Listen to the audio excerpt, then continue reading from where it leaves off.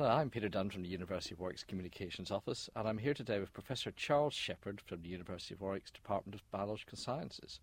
And we're going to talk today about a massive new area of the Indian Ocean, which the British government has decided will be a no-fishing area. And we're going to talk about why that is, and how that is, and what Charles's role was in its production. So tell us, Charles, it's big from what I'm told. It's protecting the largest coral atoll reef in the world. How big is this no-fishing area we've created? Right, well, the whole area exceeds about 500,000 square kilometres. It's about the size of France, I suppose. It contains 5 atolls in there with islands, and it contains about a dozen other atolls which are actually submerged for various geological reasons, and a lot of reefs as well. Most of it, though, is still open, deep blue water. And the only inhabited atoll at the moment is Diego Garcia, which is known for housing a military base. It's an American, it's actually a naval facility with Air Force facility there as well. And that's in the extreme southeast. So that atoll occupies about 1% of the area, less than 1% of the area of the whole Chagos archipelago, way down in the southeast corner. The rest of it is uninhabited.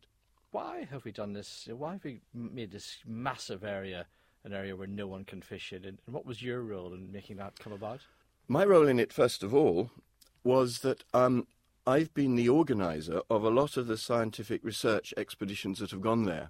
They've been done out of Warwick, and altogether I've been able to take probably 50 to 70 scientists from around the world to go there at intervals of a year or 3, depends on permissions and what's going on there, and so on. But I've chosen first-rate people from other institutions from a range of countries now to put together a programme of science which has established both how remarkable the place is and also which have answered questions which allow our government to comply with some of its international obligations, like biodiversity conventions and so on like that. Why there? And why now? Well, why now is partly because of the rapidly declining state of most of the rest of the Indian Ocean. It's in a dire condition, and because of bad environmental practices, millions of people are dying from malnutrition because habitats have been exhausted or eliminated, destroyed. This area, for historical reasons, has not been inhabited for 30 to 40 years and is in remarkably good condition. And I would say that the reason for its protection is as much because of its good state, but also because of the dire state of most of the rest of the Indian Ocean.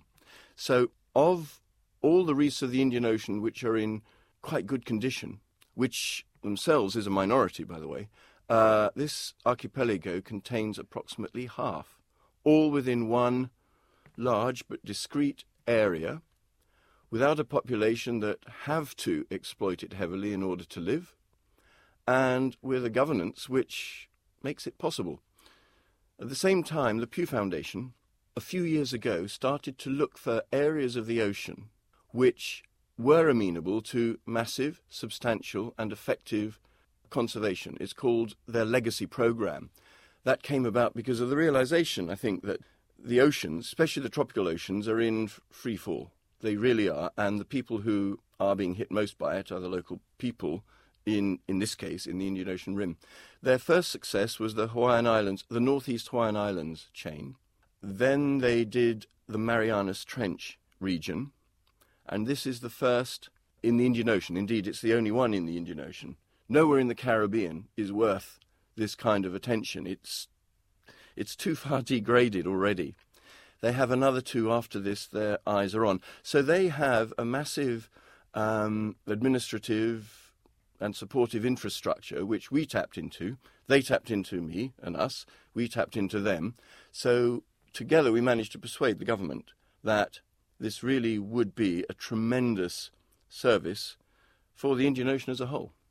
You mentioned that there are still people living inside this area who you said don't have to take that much out of it.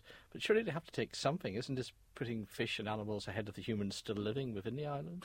No, the only people who inhabit it are on the military base, which itself has pretty tough environmental controls.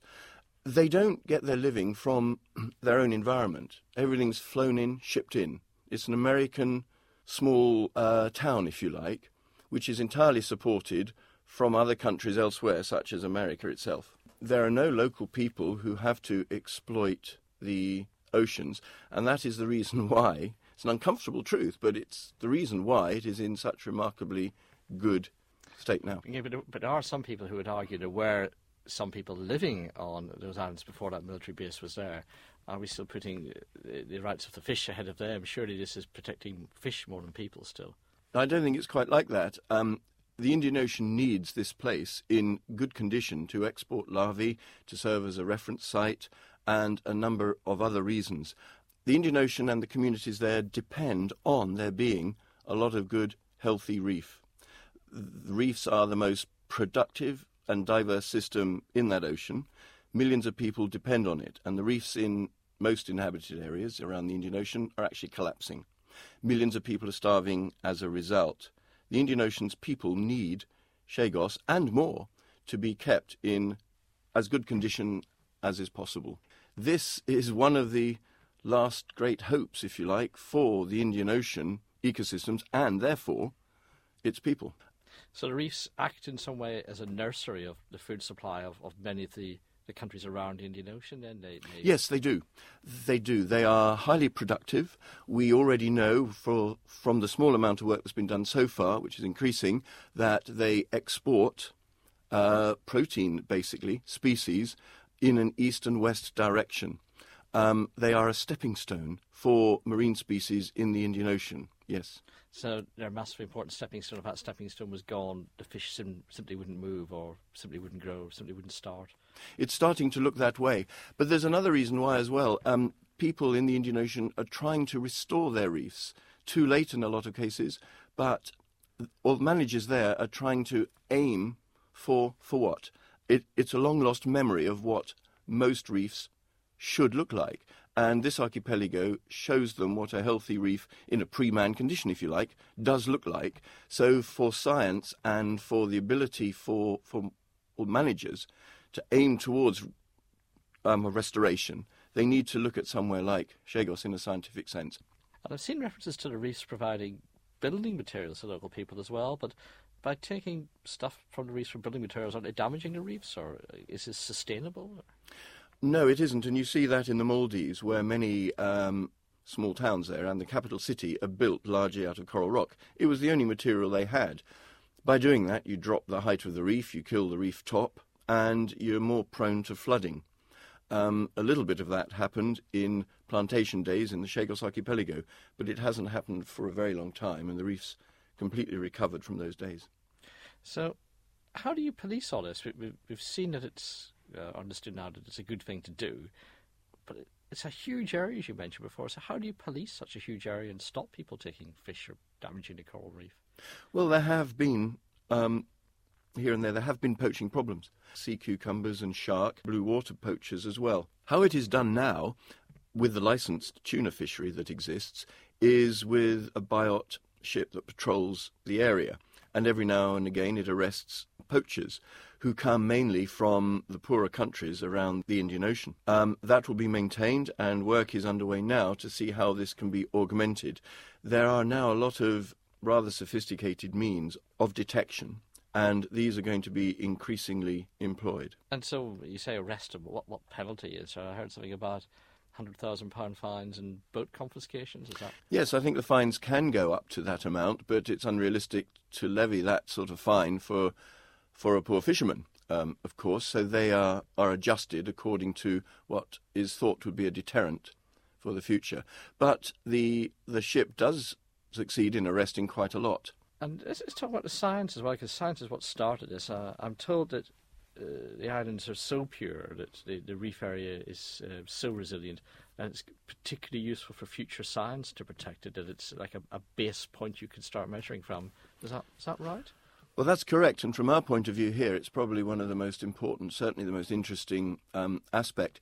In 1998, a very large portion of the corals of the Indian Ocean were wiped out as a part of the global warming trend. many reefs in the Indian Ocean stayed in a destroyed state. They are not able and have not actually recovered.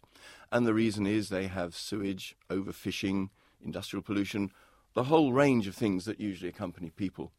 Chagos didn't have any of that and has shown itself to be enormously resilient. It has bounced back to a state which it was, many decades ago.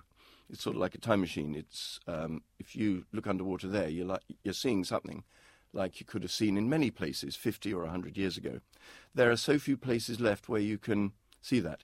It's because of the lack of other human impacts, like overfishing, sewage, and all the rest of it, which has given Chagos a robustness so that the ecosystem has rebounded so quickly to not a pristine state, I don't like that word myself, but to a state which is ecologically first class.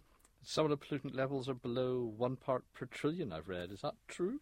Yes, it is. Sometimes we've burned out instruments trying to detect any of it. And this applies also to the inhabited atoll, where the base is, on Diego Garcia. In fact, we've analysed for a range of substances, all the usual, such as oils and what you might expect after fuel spills or whatever, like that, and also anti-fouling substances on the hulls of ships, and with very rare exceptions, that there's just nothing there. The only interesting one we have found is a bit of copper in an uninhabited atoll in the north, which we think was probably introduced with some spilled fungicide left over from the coconut plantation days of 60 or more years ago. We're all familiar with these images in the Pacific of the Great Pacific Gar full of plastic bags and rubbish or whatever. Is Chagos free of that? Not on the beaches, no. Large plastic, flotsam, jetsam, does end up there, for sure. And we are conscious of not allowing it to reach a state where it could, say, impede turtles, which want to wander on the beach to lay their eggs. We have just embarked on a program of what we call the microplastics. The answers are unknown as yet, but these are the breakdown, ultimately, of millions of plastic bags, down to plankton-sized particles. And plankton-feeding organisms, therefore, would feed on them. And it is thought that in some parts of the world they're a big problem. We don't know if that's the case here or not. Certainly the clarity of the water suggests it is not. But still, as part of the role of this archipelago in forming a global, if you like, baseline or a reference site for every other reef area, we're going to see just what is there. It won't have come from Chagos itself, but it could easily have drifted across from other parts of Asia.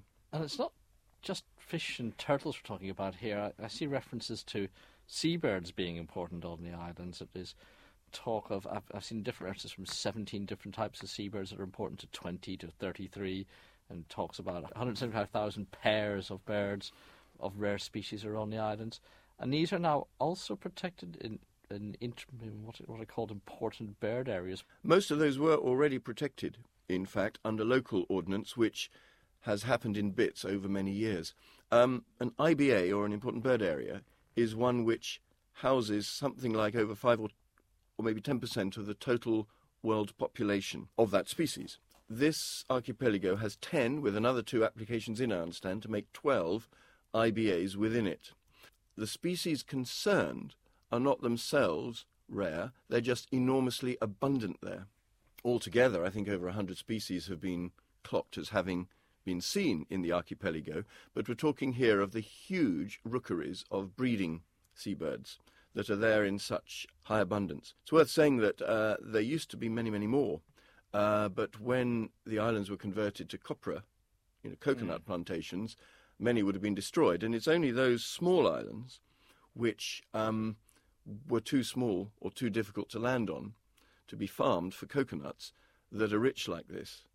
The thought or dream of a lot of us that a lot of other islands, larger ones, can be restored to their native condition, in which case we can only guess what the superb advantages would be to the bird life. And by protecting the fish, that I presume that protects the food supply for those birds? Yes, people do overlook that this is a very integrated and interlocking ecosystem. Everything depends on everything else, basically. And one of the great changes with this new protection will be the prohibition of offshore tuna fishing, the pelagic fishing. How exactly that affects the inshore system is still being worked out. But tuna do a sort of circuit around the Indian Ocean and are 1 or 2 months every year in the Chagos archipelago. So we hope this will give the other tuna populations a respite as well, because it's no doubt that tuna as well in the Indian Ocean are undergoing very severe stresses and pressure. And lastly, while this was a great achievement for the current government and a great decision by the current government, we also have a previous Prime Minister to thank in the shape of Wellington defeating Napoleon in 1814. As I understand, basically these were all French possessions which we acquired following Wellington's defeat of Napoleon first time round. Is that right? So I believe, but I think that the French themselves might have also done exactly the same kind of measure for protection once they recognised the superb state that the archipelago is in. So your science would have persuaded the French or the British or whoever had been in charge, but it's good science at the end of the day has produced this result. Yes, it is, and it's the good science of 50 or 60 scientists who I've been fortunate enough to accompany out there. Professor Charles Sheppard, thanks very much.